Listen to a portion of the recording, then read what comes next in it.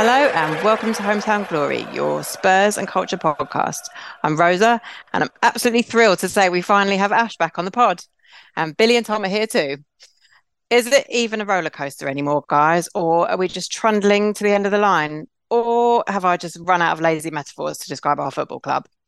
We'll have a quick look back at our sad exit from the Champions League, a slightly longer look at the more enjoyable win over Forest before we preview Southampton, where obviously nothing is going to go wrong.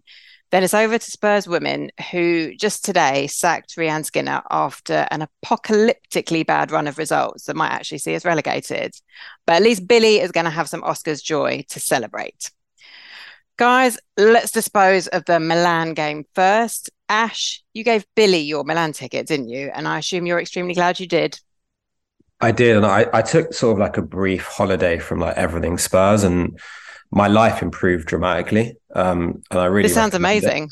Yeah, I it was want one. great. It was great. Like not depressed anymore, just really happy person. So yeah, that's the key to like happiness is to just like avoid all Spurs related news for a week. I feel like I know this, like in my heart, and yet I never managed to do it. And now you're back. How you feeling? Immediately awful. Hmm. But I am glad that we won at the weekend. And yeah, I just sort of like ignored the title race, just like honestly everything about football, and just Hmm. yeah, it was amazing. It's And such just a good back in feeling when you England. can do it. Yeah, yeah. And now I'm very worried. I've got like 3 months of worry or however long the season's got left. So yeah, all It's is good. yeah, it's going to be fine. It's going to be fine, guys. Billy, how mad at Ash are you for giving you his ticket?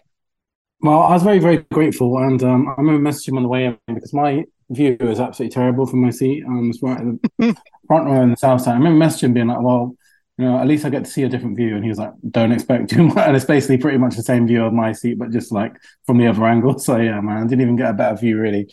But I did get to see up close Pedro Porro, which I know is going to be a big topic in this podcast. So if anything, at least I got that because he was the only real positive for me in that game, and he was exceptional against Forest as well. So I am grateful because I was like a couple of meters away from Pedro Porro when he was warming up. So yeah, if anything, that's what I'll take. Listen, actually, just thinking about this, a show that I assume you and I are going to talk about later, Billy. I think the theme of this pod should be look for the light. So you reckon look for the Yeah. light. Tom, do you have any light from the Milan game, or is it just I'm glad that's done, I'm sad it's over, but like let's just not think about it anymore? No, it was one of the most infuriating games I've ever been to, I think. Like, not scoring against them over two legs. They weren't that great. And oh my God, I've never been as cold as I was last Wednesday night. It was so fucking freezing that night, like incredibly cold. And then the game was just so boring and frustrating. Particularly, obviously, the Romero red was pretty infuriating as well. And then I get it, but the kind of singing of Poch's name as people were leaving the stadium kind of wound me up as well, really, because I was just like just stop living in dreamland. It's not something that is currently happening. So I don't know. Yeah, that wound me up, and also I was kind of annoyed because when we hired Conte, the kind of warning from neutrals or people, Chelsea fans and people who've been managed by him before, is that he's not very good in the Champions League, and that did very much turn out to be true, didn't it? Yeah, we never seem to be able to. It's like all the bad stuff we get warned about with these managers seems to happen, but we don't seem to get any of the good stuff on the way. No, maybe that's too negative actually, because I personally don't feel that bad today about everything, but I was pretty miserable last week. Yeah, as you say, Tom, it was fucking freezing, and people just nobody seemed to be that up for it either. I don't know how guys felt. I felt like the crowd sort of tried their best. And then after a while, everyone just went, oh, this just isn't going to happen, is it? Like I felt before the game, I thought it would be a 0-0. And obviously that's what happened. But just everything frustrating that you didn't want to happen seemed to happen. Yeah, and I think the point that you make about the crowds, I think that goes back a long way, even in the original White Hart Lane. Like the football is the only thing which really keeps the crowd going up because before the game, when the game started, the atmosphere was like on fire. It was a kind of similar, situation to what we've seen before in a big Champions League game. Like the crowd would bang up for it. There were some decent songs at the beginning, but as soon as we start playing that bad football, it just goes. It goes. It absolutely disappears. And it's always been that way, really. It was like it was the same at White Hart Lane. I remember some of the AVB atmospheres were absolutely dreadful. And even when you perceive that to be like the incredible atmosphere stadium, when we play bad football, the atmosphere is never good.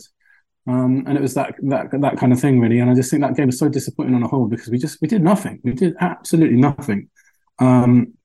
One thing I was really, really impressed by, though, is their goalkeeper, man. I would absolutely love to sign him. I think he's an absolutely brilliant goalkeeper. Just everything you'd want from a goalkeeper. Really commanding in the box. Made one outstanding save from Harry Kane, which was the only time he was really drawn upon. And he's absolutely someone I'd love to look to in summer. But I just really disappointed by the way we barely laid a glove on them in over 180 minutes of like boring football. I'd much rather we sort of flew at them and got caught on the counter and lost like 3-0 than what we actually transpired to do is just do nothing over 180 minutes. Yeah, in a way, for me, it was more exciting once we were down to 10 men and just had to kind of like do sort of desperate things just to try to get anything out of it. I'm still really mad at Romero. It's a completely fucking unnecessary red card, and I just don't like. I felt like not like it was coming all game, but he was just kind of strolling around, and I know that's sort of his style, and quite often it does work, but you can't just stroll around and then suddenly decide to be aggressive to kind of cover your mistakes. And that once he got sent off, that was it, really, wasn't it? I don't know, man. It's just really depressing, isn't it? Because we sort of wanted to enjoy our kind of last chance at something, even if nobody really thought, like the Sheffield game was really, that was it, wasn't it? That was what everybody felt was our last chance at glory this season. So I don't think anyone was really expecting great things, but to just kind of go out with a real sort of whimper, I guess, wasn't the one. Shall we just say, oh well, that happened? Yeah, you never know. We might get another chance next year. Yeah, we might get another chance next year by the weird like football season. And to be fair, at the beginning I said the only positive was Pedro Porro, but I actually also think, to be fair, Oliver Skipp was really good again. Mm-hmm. And he's been excellent in every single game that he's played since he got the nod when like the Bentancur injury. And like the sort of intensity that you'd expect in a Champions League game, an all or nothing Champions League game, a knockout Champions League game, he was the only one. Him and Porro were the only two players that were playing a knockout game. Really, it was just the rest were so like lackadaisical about everything. And I think he's been a real sort of. And we were all terrified when Bentancur got injured, and that's still obviously a massive concern. He is one of our very best players, but Skip's been brilliant. I'm really, really happy with the way that I think he seems to be playing better than ever. So that was another sort of, if we're looking for the light, that was another one too.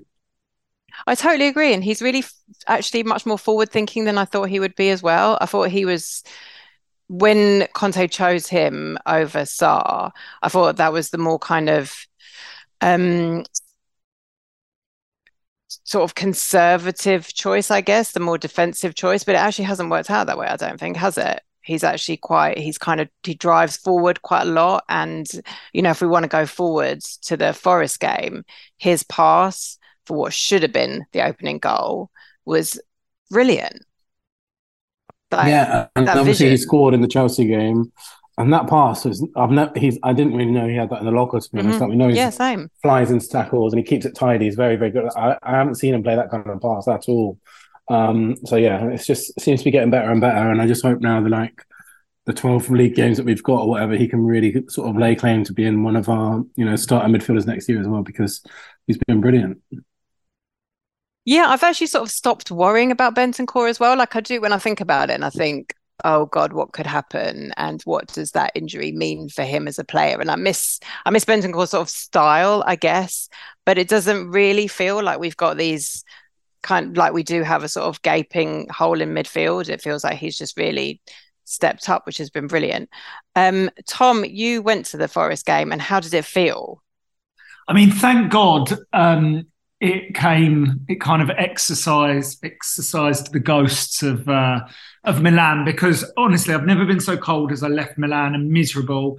And how long did it take you to get home, by the way? Let's compare, because I got home at midnight. I got home and I was so angry. I got home at 1 a.m. But I 1 a.m. Yeah, but I drink afterwards. I confess I did go for 2 quick pints at the Beehive to drown my sorrows. Yeah. So I wish I'd done that. I left and I just ended up standing, because obviously the Victoria line was down. Little pointless local rant. Yeah. But it was sleeting, I think. And as we walked away from the stadium, having been knocked out of the Champions League, there were signs saying, yeah, the Victoria line's fucked. Because of course. We're stood in the sleet, miserable. So I drowned my sorrows. This is proper insult to injury, that, wasn't it? Yes. And then, thank God, Saturday was a total contrast. We got a 3 o'clock kickoff for once on a Saturday afternoon. It was kind of fairly sunny. It started pretty nice anyway. Went for a lovely pizza at True Craft and some craft ales. Nice little spot near Seven Sisters Station. And then, shout out the crowd, really, because we were on the back of shout out our fans. We were on an awful run with Sheffield United, the 2 Milan games and the Wolves game. And I think, like Billy said, we really wanted to make a go of it atmosphere-wise in the Milan home game. It kind of started quite well, the atmosphere. And, I think the fans were really good on Saturday.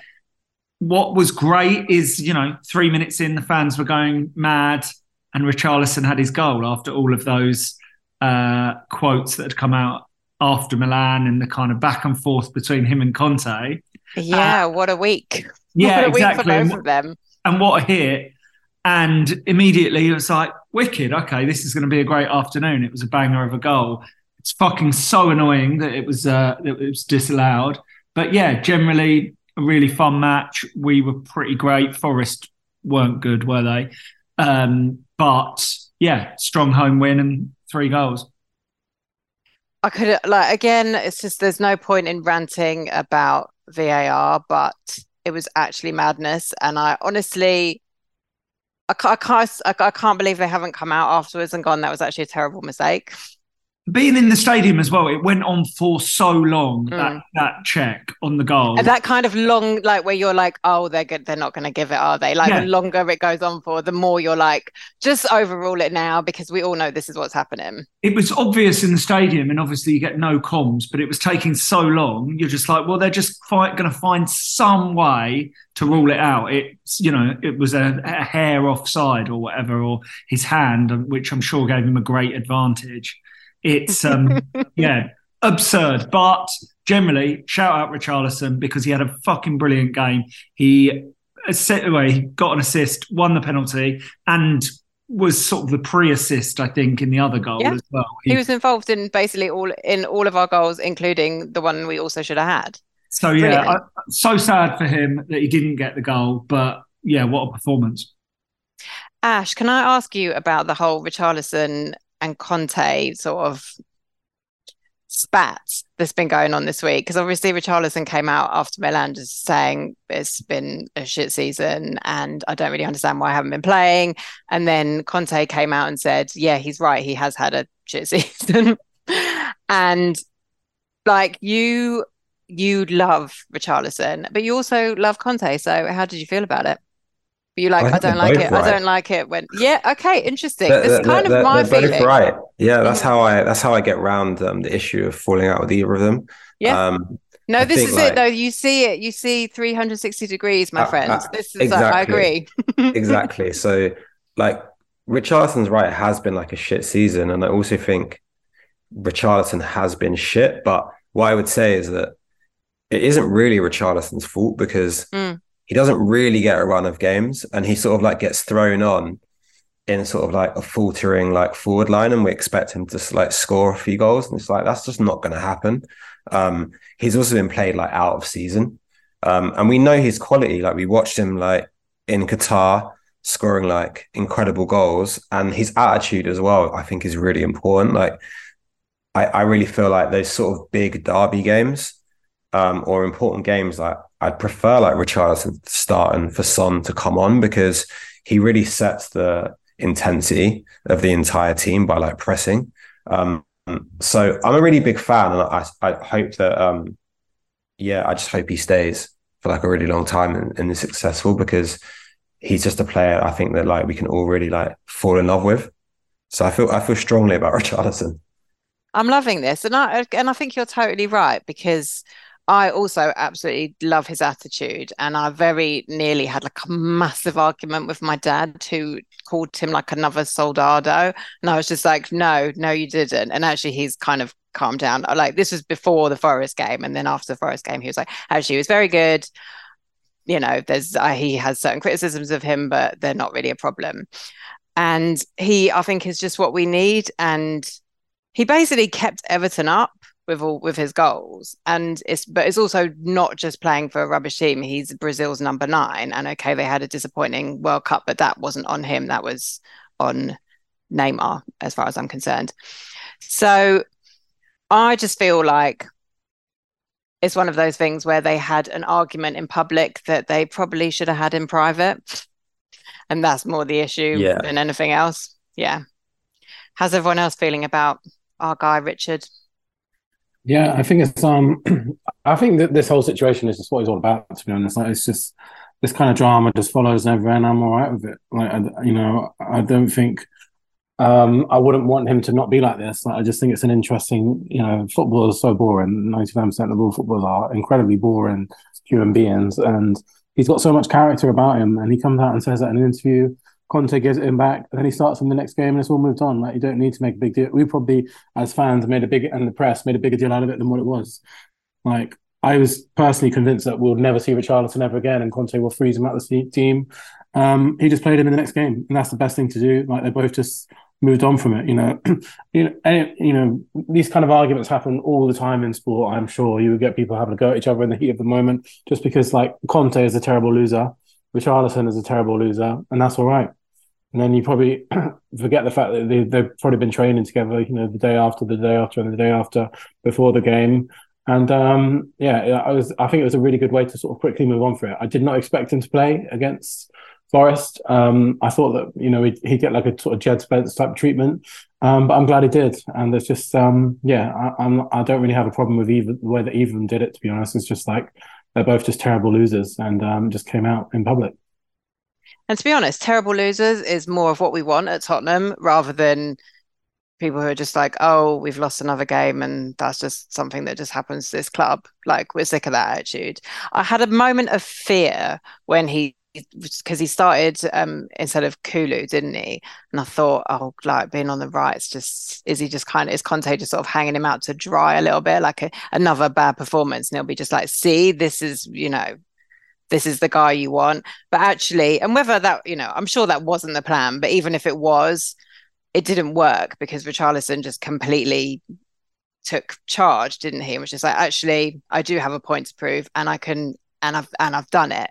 And I loved watching it, really. Another guy who seems to have a brilliant attitude is our new right wing back. I'm sorry about Emerson, Bill, but he does seem to have been replaced now. It took a while, man.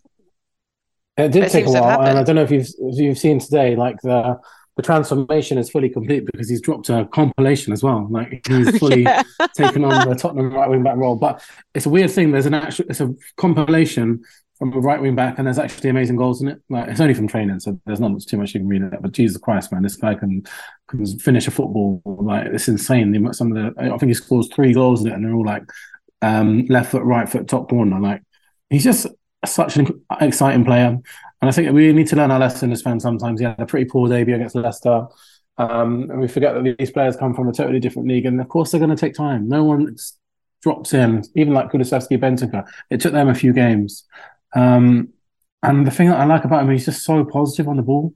I didn't actually see the Forest game, but I saw a Pedro Porro compilation after, and every single pass is like forward. It's just forward pass. Can I beat the man? Can I cross? And I love Emerson, Doherty, but that's not what they're about. They're more about sort of securing possession, keeping it tidy. trying to cut inside and recycle the ball. Pedro Porro's first aim is always to either take on a player or cross the ball into Harry Kane. And I think it's going to be such an exciting player for us over the next few years. And I just think he's got something about his personality as well. He's a real character, I think. I think it's really, really exciting. It was nice being in the stadium for Forest because in the corner of the South Stand where I sit, that second half, you get the right wing back and the right winger kind of flying directly at you. And like you said, Billy, Porro just wants to get forward and make things happen. Overlap with Richarlison. When Kulu came on, him and Kulu were overlapping really well. And Porro just wanted to get to the edge of the box and put balls in. So, yeah, I'm looking forward to getting goals from him and assists because he looks like he's got them in him for sure. More goals would be good. Do you feel like he could sort of light a bit of a fire under Kulu, actually? Because Kulu's not had a great season and is playing with somebody like Porro down that side. Like, could that be something where they actually, like, once they're properly in sync, that's just much more, like, much as I like Emerson, like, that's just much more dynamic and there's just so much more possibilities of interchanging, right? So it's not just Kulu that has to do it all. They can properly, like, cross over at any time.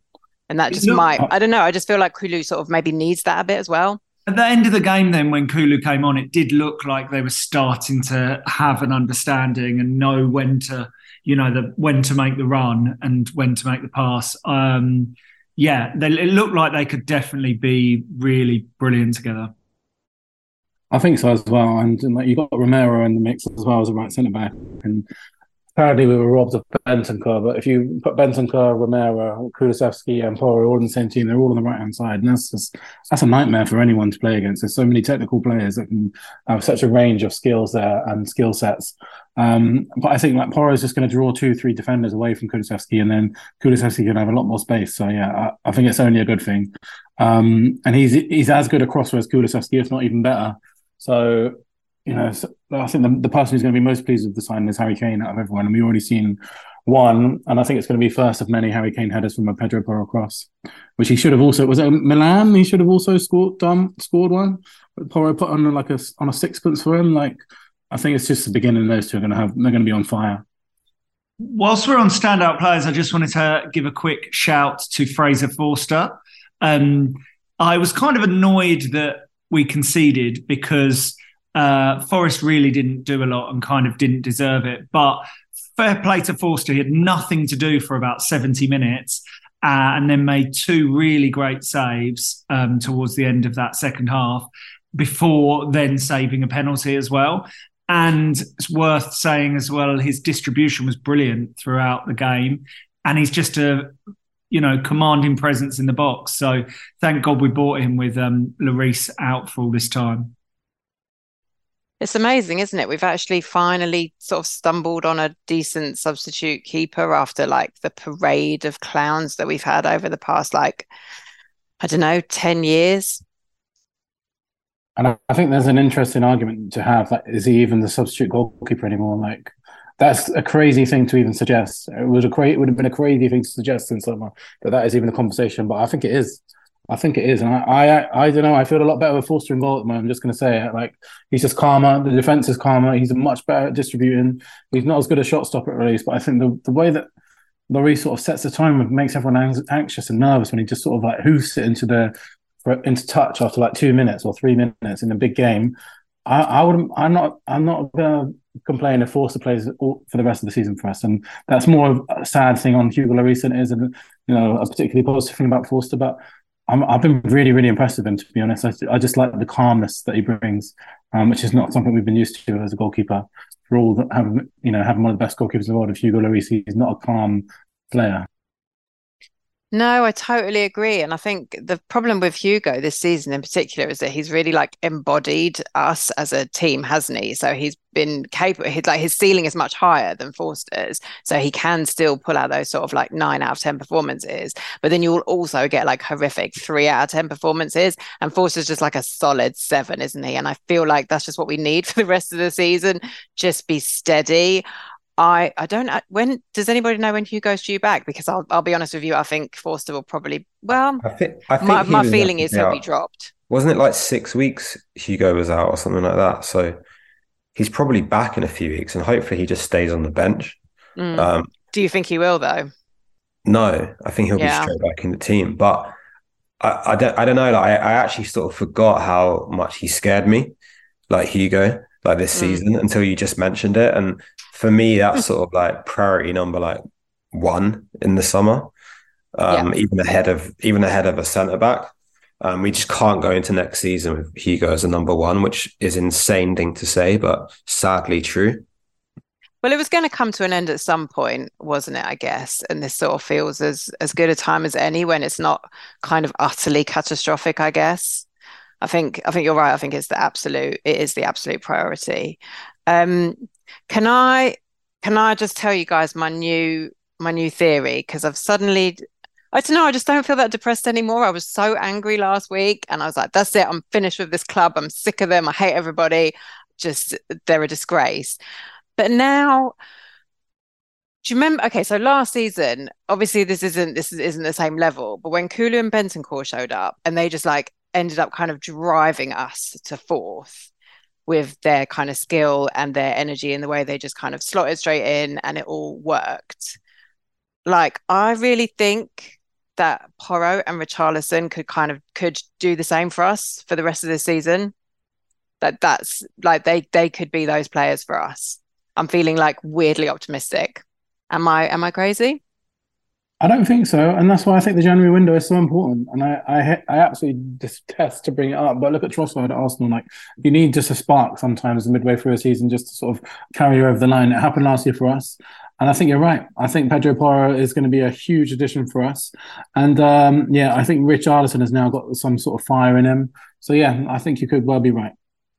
I think you have to add in Skip as well, because he was injured, and weirdly, like, you know, we haven't really missed Hugo, and we haven't really. I know that we went out of those 2 games, but Skip's played really well, and so has Sarr. They've both really like stepped up, and I don't think we would have seen much of them if Bentancur had been fit, or Bissouma for that matter, who I forgot even existed. So, like, literally same until you just mentioned him. Yeah, genuinely, I forgot he was even a thing. But yeah, those 2 have like really stepped up as well. So perhaps, like, you know, everyone always talked of Skip as sort of a future Spurs captain and someone that could really step up. And I never really believed it, but he's really impressed me in recent weeks. I think he's been amazing. So credit where it's due, and like, long may that continue, because it would be great with, you know, I'm sure we'll get to it, but a potential Kane exit at some point, to still have a homegrown player that starts every game. Right. So a week ago, we were all totally furious, totally depressed, but kind of going from what everybody's been saying, it seems like we're all slightly more positive. It's been helped, I guess, by results going our way with Liverpool and United. How is everyone feeling now? Like, last week we were disgusted by the very idea of top 4. Now people have even started talking about like nicking 3rd off United, which obviously seems really far-fetched, but you never know. Could happen, could be really, really hilarious. So what I want to know from everyone is, like, where are you? How do you see the rest of the season panning out? How are you feeling about the club? How are you feeling about Conte? Just what is your current temperature check? Billy, I'll go to you first. I'm kind of in 2 minds about it, because I do think we'll finish top 4, because we've got a really good run in. We've got 12 games, and there's only a few that we shouldn't be winning. Like, it's like our next games are Everton, Bournemouth. We've got coming up. We've got Southampton next. We've got Brighton, and those are our next 4 or 5 games. And we've got a good run of fixtures. So I do think, you know, as long as we And the fact that we now got one game a week Conte as well is a big difference. The other mind is that I'm just annoyed that they're going to get what they want. This is what they wanted, isn't it? They wanted just to be solely focusing on top four. And it just feels like, I don't know, it just feels like a little bit disappointing that it could have been so much more. I would much rather be doing this while still being in the FA Cup or still being in the Champions League. That disappointment's not going to go away. I think overall, though, I think Conte is probably going to end up finishing with 2 top 4 finishes and leaving. And then, it's hard to argue that it wasn't a good appointment. It's just that sort of inkling in the back of your mind that it just could have been so much more, couldn't it? But I think it's just mad to say that I do actually think we'll get top 4, and that's good. But and I know last week we were talking about, we don't care about top 4 and all this. And I would much, much, much rather be sitting here talking about a cup run than being in the top 4. But I do kind of feel like whoever is the next manager after Conte, it's probably a good thing we're going to get to be playing the Champions League. And if anything else, it's just going to be another thing which might help us keep Harry Kane for a bit longer. So, I feel a lot better than I did last week. And I do think we probably will finish in the top 4. Are you not worried about Newcastle? Because I wasn't, but then I feel like I looked at their fixtures and they seem quite kind, and we have to go to theirs. Yeah, I think they're so boring. I think they're a really boring football team. I just think they'll draw too many games. I'm not too worried about them. They don't score a lot of goals. They draw a lot of games. They've won 1 game since January. I'm not really worried about them, to be honest. I just think they've done a great job in going from becoming a bottom half team to a very, very solid, team that is competing for Europe. But I just don't think they've got the squad in them to finish in the top 4. And I think that's been shown up over the last month or so. They could, they're very hard to score against, things like that. But I think I'm much more worried about Liverpool than I am them, to be honest. Liverpool, as we've seen, they could easily they could win all of their remaining games, like they have it in them. But I just think, I'd be more worried about Liverpool than Newcastle, to be honest. Yeah, because they're going to have 1 game a week as well after tomorrow night, I guess. Yeah. Yeah. Unless a miracle happens for them against Madrid. Yeah, you never know. I think so, but Liverpool, you never know with Liverpool at the moment, do you? That Bournemouth result was crazy after going and beating Man United 7-0. But the most Tottenham result ever. It is. It's like the Blackpool one when we lost to AC Milan. We beat AC Milan the week before. I just think that until that result, I thought they'd probably beat us to top 4, but now I just think we've got too much of a good run of fixtures to not do it. Which is famous last words, but there you go. Yeah, this is it. I think all you can do is just literally not literally, but take the temperature on any given day, on any given week. And so we just have to enjoy feeling positive while it feels like things are looking up rather than down. Ash, where are you? Because we haven't chatted to you for a while, and obviously last week we discussed new managers and everything, and I don't know, I genuinely feel like there is actually a world in which Conte stays next season, and I know that is a sort of minority view. Where are you with that? I don't think he's going to stay. Okay. My minority is getting smaller and smaller. Sorry, I don't think he's going to stay because I just think there's so much, not bad blood, but you can just in the ground, social media, you can just feel the tension towards Conte, and I just think we're going to have to change. And I think we should change, which is mad for me because I really like Conte, but I do think he'll get top 4 as well. That's the thing. I think if he leaves, like Billy says, with 2 top 4s, he's done his job, and we might not have liked it, but he has done his job, because the bigger issue at hand is that the club is just geared towards just getting top 4, and that's it. And he's achieved his goals if he does that. We're all really angry because he wanted to win something. But top 4 obviously is the aim of the club, at large, for the revenue reasons. But I'm not personally fussed if we don't get top 4. I want it because it's, you want to finish as high up as possible. And it would be great to sort of finish the season, especially if Arsenal don't win the league, both of us just sort of ending up empty-handed in top 4 after all the hype. But I don't think it makes any difference whatsoever to getting players, because our arch rivals have proven that. They've proven that you can go on a title charge without having It's just Champions League money. football. It's just money. Yeah, and Yeah. if you pay the players like the going rate, they're gonna just come anyway. So I just don't think it matters. I think it's an excuse from the club to not get players, but I don't think it matters like in the real world. But I think we're going to do it anyway. I think it's like a moot point. I think we're going to do it because the fixtures are just like in our hands. And yeah, Conte's just like, he's done it before and he's done it with this group of players. We were in a worse position last year and we turned it around. So I really think that we'll do it. Why do you think Conte should go then, as opposed to you think he definitely will? Because I think he's the wrong fit for the club. Because of our mental fans, or well, our mental fans, and also I think like a manager like Conte or Mourinho, you either like fully submit to like their will and like buy them all the best players that you can afford, or you sort of don't. And like that's just not Spurs. So we should stop sort of pretending that we're Chelsea and just like be ourselves and like invest in a manager and just stick by them for a bit. But I just don't want another like Conte or Mourinho, like all characters that like I like, but I just don't want another Chelsea cast off because from day one, like half of the fan base like isn't on board, and I'd rather like move forward. You know, like the best thing about Pochettino, yeah, like the results and these young players that he brought in, but it felt like for the first time in like my lifetime that the club was like united, and it would be great for like that to happen again, like under a new manager. So I think he should just go for like those reasons, sadly. yeah, just because we've had enough fighting. The only thing I would say is that, and I know Conte is so inconsistent with his messaging, but he has talked about patience and it taking several transfer windows to build something. And I know then he kind of undercuts his own message by not actually committing to the club.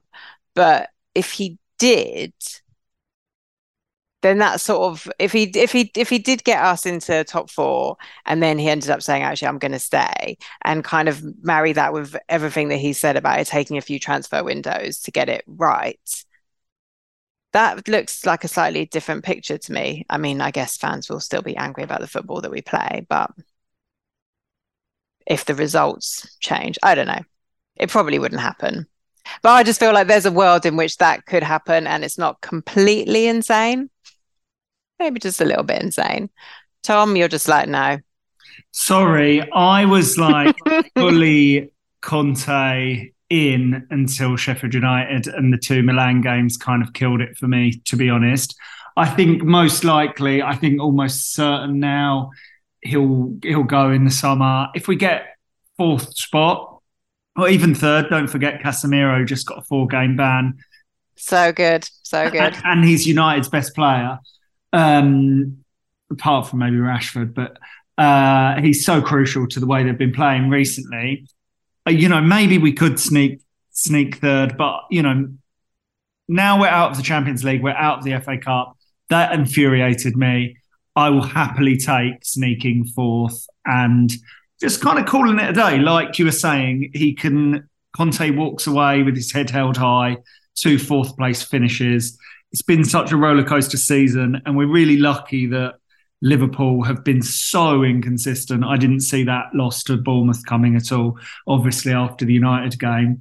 And then, yeah, Chelsea have been terrible. I think you're right. Newcastle are well boring. So, yeah, I think we're getting fourth.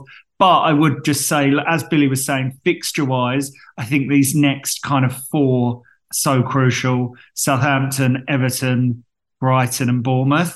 And Brighton's a tough game. They've been one of the best teams we've played in like this season, I think. But Everton, Southampton, and Bournemouth, it's sort of if we get we need 12 points from those 3, don't we? Yeah, I definitely think so. And if like against we played before Liverpool at the weekend, and we've got Southampton who are bottom, and if we win that game, we'll be 9 points ahead of Liverpool. I know they have some games in hand, but it's a long way back. It's a long, long way back, especially when they're sort of winning the game, losing the game, winning the game, losing the game. And I'd be really disappointed if we don't win the next 4. Like Southampton, Everton, Brighton at home, who are a good side, but we should beat them at home, and then Bournemouth. Like if we want to be sort of talking about any realistic aim of the top four, we need to be winning all four of those games. And if we do that, then I just can't see us slipping after that, because that's a really, you'd imagine that Liverpool's next few games are ridiculous. I think they've got a really, really tough games. Run of games coming. I think they're playing, I can't remember who they're playing. I think they're playing Chelsea and Man City and someone else as well. Arsenal. So they've got all three Arsenal, of them. They've got all three of them in their next three games. So it's a real chance to put some daylight between us. And we have no excuses. We have no excuses not to win all four of those games. And if we do that, then I think we'll be in a really, really good position to get top four.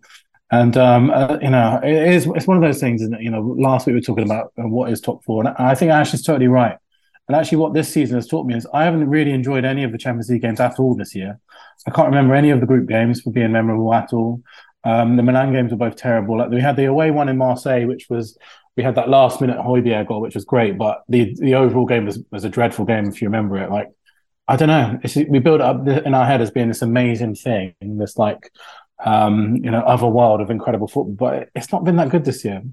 And I hope if we do it again, then I just want one of the big teams, because I feel like with Tottenham in the Champions League, when we have these groups, the same happened with Pochettino when we got like Monaco and people like that, and we went out in the group stage. I just want to play the big teams, man. That's all I want for the Champions League.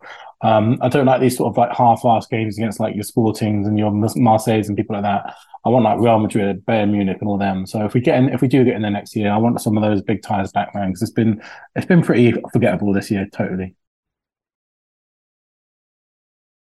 Disagree, because I actually did enjoy the group stages. I enjoyed the Marseille games, and I enjoyed the Lisbon at home, actually, even though that ended up being like absolutely horrific because we should have won, and then our like last minute winner was overruled.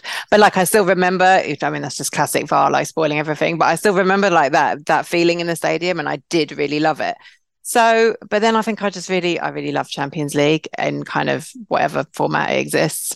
Marseille was fun, wasn't it? I was just going to also contradict Billy by saying Marseille was a lot of fun. And Richarlison got his 2 goals, and I thought he'd announced his arrival as a Spurs player. It didn't really work out like that. Nothing ever does it? But that was good. And actually, when Conte was bitching about Richarlison the other day, I did think, well, we wouldn't have got out of the group stage without those 2 goals. So that was something he's contributed this season. Actually, really that game was. I do remember those 2 goals. Actually, that was actually pretty decent. But I think, they got a man sent off as well. Was that the game where Son scored? I can't remember. They all blended. Was it the Frankfurt one where they got man sent off as well? But the Richarlison goal is probably the only thing that I'll really remember in the Champions League this year. Yeah, he cried, and it was such a lovely moment. We were all like, "This is it! What a lovely dude!" But I think that's fine. I think in years to come we'll look back and be like, that was sort of the beginning of something great, and it didn't quite work out that way, but then it did go on to be something great. Do you know what it is for me of the Champions League? Is I find the league so exhausting, man. I find it so relentless. And as we've talked about before, we have to play so many derbies and so many fucking weird grudge matches that I love just playing teams that don't know us or care about us. And it doesn't matter. It's just a relief. And as you all know, I really, really hate the Europa League. So I don't ever want to go back there. We should be beating Southampton because they're playing tomorrow night as well. So you can't, surely, guys, surely. Yeah, everyone's just shaking their heads. We say this a lot, and then we just lose We do. or something. So yeah, but yeah, we have to win. Like, if we're serious, like we have to win. Because are we serious though? That's just been a perennial question, isn't it? We're definitely not serious as a football club or entity, but it is important that like we win that game, because that's probably one of the easiest games of the season. So there's no excuse. Yep, just nothing to worry about there. Does anyone have anything else to add about this, eminently winnable fixture? Before I go on to Spurs women and talking about a game that they've absolutely got to win tomorrow night against Leicester, who are currently bottom of the league. But we are only hovering about 2 points above them. And today, we parted company with Rhian Skinner, the manager, which is actually really, really sad, but also long overdue, to be honest. And because we were on a run of 9 league losses. We hadn't won in the league since October, and that probably, like, in a way that sounds worse than it is, because the women's league has really kind of stop-start. There's so many breaks in it, but it's still really bad, and it's ridiculous. It's kind of got to this point, really. I read an interesting piece in the Telegraph, I think, earlier. There was possibly the reason that they waited so long is because I think they had really, like, the sort of Spurs hierarchy had kind of put everything behind her, and had sort of like envisioned that she would be the person that they could that she would be the one building the team and taking the team forward. And they had everything to sort of, there was so many good reasons to believe that, because they finished 5th last season. But then obviously it all went to pieces this season. But the thing that again is really frustrating is that even with this run of terrible, terrible results, like not even a draw, man, it's just all been losses. There doesn't seem to have been any kind of planning. So her assistant is taking charge. That's peak Spurs. And I just checked the last league win, and it was like an 8-0 win. Yeah. Which is completely bizarre. Yeah, against Brighton, who I think who've managed to turn it around since then, basically. So that's also just quite classic. As you said, Rosa, as well, it's like every week I've been looking at the league, and you get the WWL, whatever, the color-coded form thing. It seems like almost impossible that we haven't at least had a draw in that run of games. Yeah. Like, it is utterly even for Tottenham, it seems crazy. Yeah. Yeah. It's so sad, but it's also now it's that classic Tottenham feeling, I think, of it being kind of really sad and also really, really enraging, because it just seems like they haven't really, it's been coming, it's been obvious, and they just have kind of frozen, basically. So I don't really, I have no idea now. I don't know if she's going to take over if the assistant's going to take over for the rest of the season, or if they've got ideas. Well, I was going to say, as Ash said, it feels very Spurs that we haven't remotely planned for what happens next, as we didn't with when we appointed Nuno. Maybe Nuno can do the job. No, but in all seriousness, are there names in the frame? Is there anyone that's being mentioned? I haven't heard anything, and maybe that's because I'm not sort of tapped into it as others are. But I've been looking, and I haven't heard anything. So maybe we'll hear more over the next few days. But it just seems like madness, and it's like I can't believe they're just wasting this opportunity, man. And it's just like, when you look at some of the players that other teams have bought and how well they're doing, it's so maddening. But also I think, if you I don't really know much about Leicester, but obviously they've had a terrible season, but they have sort of slowly started to turn things around. But I think even if you kind of compare our squads, there's no way we should be in this position, but we are. And it's quite scary now. I don't really know how we're going to get out of it, but I'm just going to if Spurs women get relegated, honestly, that will make me probably more furious than losing the cup game to Sheffield. That's the sort of level of it, because it's just a complete lack of planning, lack of investment, lack of foresight, just a classic Spurs clusterfuck. Yes, Ash, you're raising your hand. It does feel weird that they're committing a huge amount of money to this sort of new women's training ground, which looks like really, really amazing. And then is it just going to be the training ground all over again? Come and enjoy the training ground, the amazing facilities. It's sort of, they're just trying to make the women's team as much like the men's as possible by having amazing facilities, but not investing in the side properly.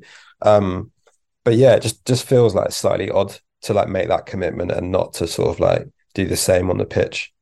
Yeah, and I don't know, man. It's it's almost as if they did that again without trying to go to the parallels too much. But the way we all complained about the Sheffield United game and the team and the management just kind of not looking at the whole situation and not looking up and being like, actually, this is a really good chance. There's loads of big teams have gone out of the cup. Like, let's just get to the quarterfinals.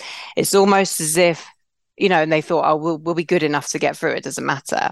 It's almost as if the hierarchy looked at the women's team and just thought, it's going to be fine. Like, there's only one relegation place. We surely can't get drawn into that. We're safe no matter what we do. And it's just like, you can't just stop with the hubris, Tottenham. Just stop it. It just doesn't ever take us anywhere good. Just take the situation seriously, act early, act fast, and get your shit together. So I didn't realize the game was actually midweek as opposed to at the weekend. So I'm quite anxious now, really. Leicester's form is not terrible. So, but we absolutely have to win it. And if we don't, I can't really see how it isn't going to be completely catastrophic. So I really, really, really wish I had better news. It's really sad. I feel terrible. I just feel terrible, basically. It's really gutting.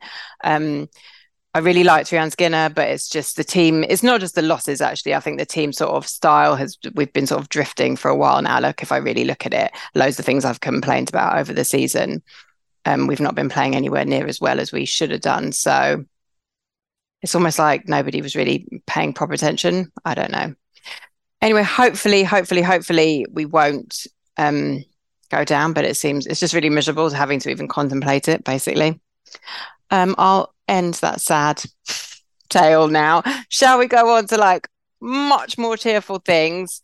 Billy, I really want to start with you as we go into culture because the Oscars were last night and basically all your faves won, right? Yeah, man, they did it. Like, I've been championing everything everyone at once on this podcast for a long time since it came out. Literally since like the day it came out, I think. Since the day it came out, yeah. And I didn't expect for this to happen at the end of it, though. I just wanted people to see it. And then it like kind of got all this sort of like hype and then got nominated. And then suddenly it just like started taking over. Like it's pretty much swept all the awards. It's actually, I read today, it's the most awarded film of all time. It took over Return of the King, Lord of the Rings. You add up all the awards that it's won in the season. It's basically swept every single award. It's just been like an absolute mammoth campaign from them.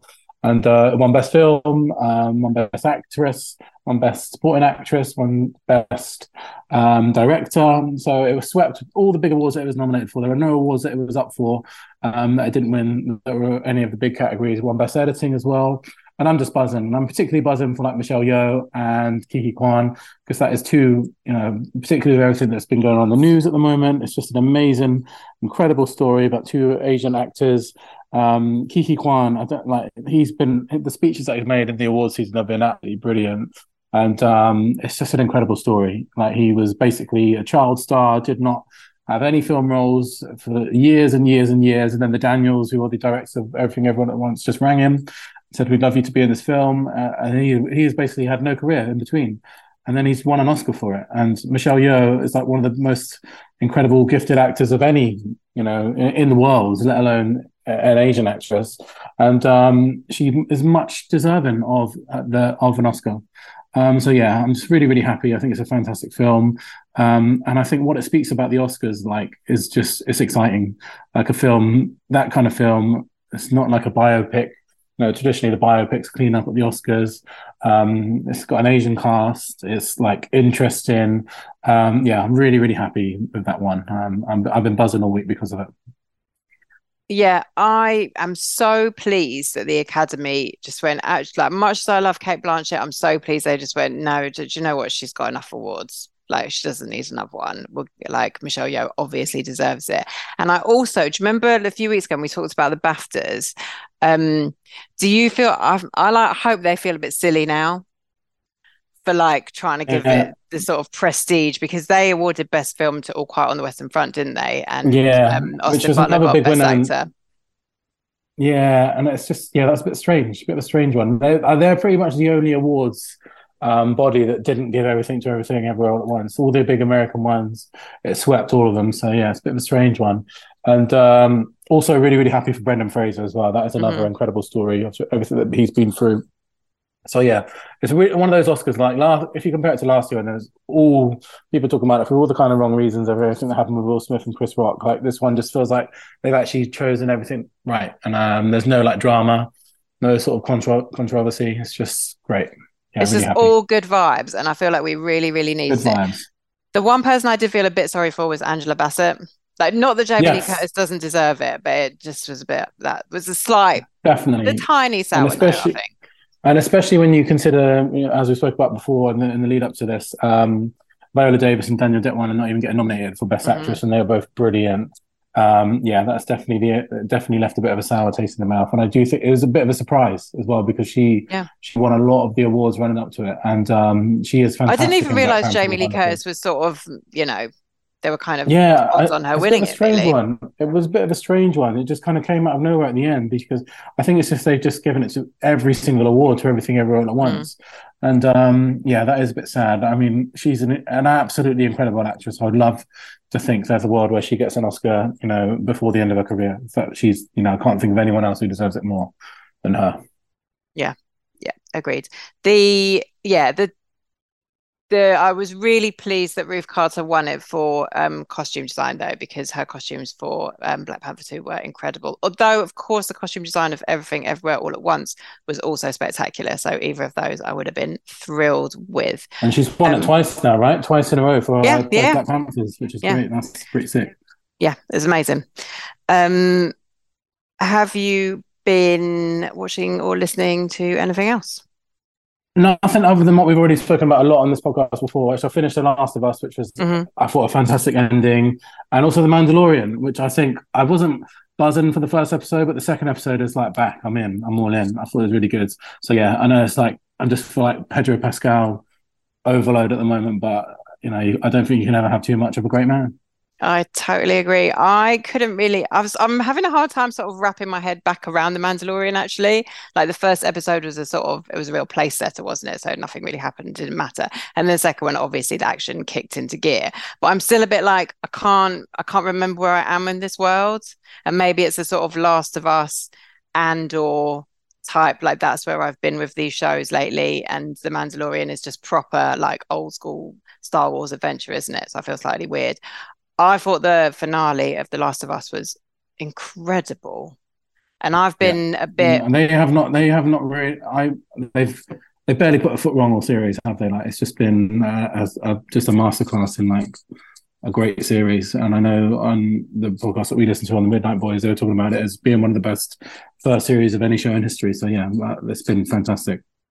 See, because there's things that I haven't liked about it, as that sort of thing of not really being able to get fully into characters and just meeting characters and for 1 or 2 episodes and then they go. But actually in the finale, I was like, oh no, there's a reason for this. And it's not just because it's based on a video game. There's actual proper kind of character development work. There's emotional reasons it needed to be just the two of them at the end.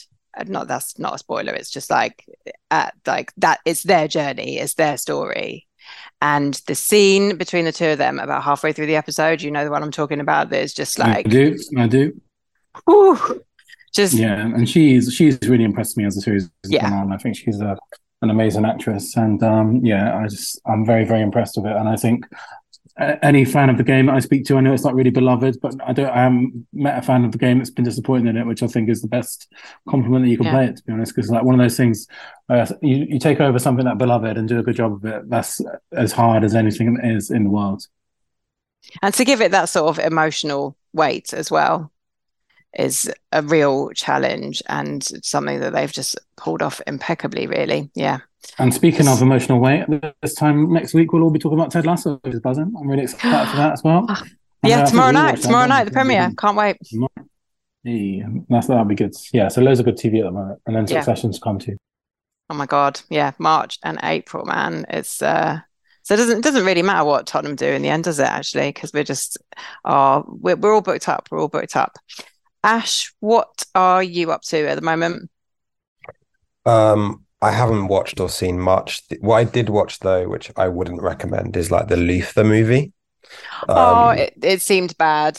Yeah, I actually really like the TV series, but I like the first 2, and then I feel like it went off. But I just think well, that the movie didn't quite work for me. And Idris is an Arsenal fan, so fuck him. Yeah, actually, good point. Yeah. I felt like when it didn't, I know it was a sort of, she was obviously a massive psychopath, but I thought it didn't really work without Ruth Wilson because they were just really fun together. That is the show, really. Yeah. Like and so once she was gone, it was like, well. Yeah, no, I know. It doesn't work without her. So, no. Yeah, wouldn't recommend. But that's the only thing I've really seen of late. Okay, fair enough. Any music or anything? No, I've just been in work and music mode. I'm not going to bore you with that. Okay. Next time you got to watch loads of stuff, listen to loads of stuff, and then come back to us. Tom, how about you? My only contribution to Oscar's chat is that Pacey and Jen were back together. There was a great photo. Oh, that was so cute. Joshua Jackson and Michelle Williams, and I think Bussy Phillips usually goes with her, but couldn't make it this year. So it was great that one of the other DC Dawson's Creek cast members was there to hang out with Michelle Williams, who was nominated. Haven't seen most of the Oscars films, have watched every single episode of the Dragon's Den series. So if anyone wants to talk to me about the simmering tension between Tucker and Stephen Bartlett, then at me. Enjoying. I forgot how much of a Den head you were. Between Dawson's Creek and Dragon's Den, I've mentioned both my all-time favourites. I'm with you on Dawson's Creek, obviously. I'm a massive Den head.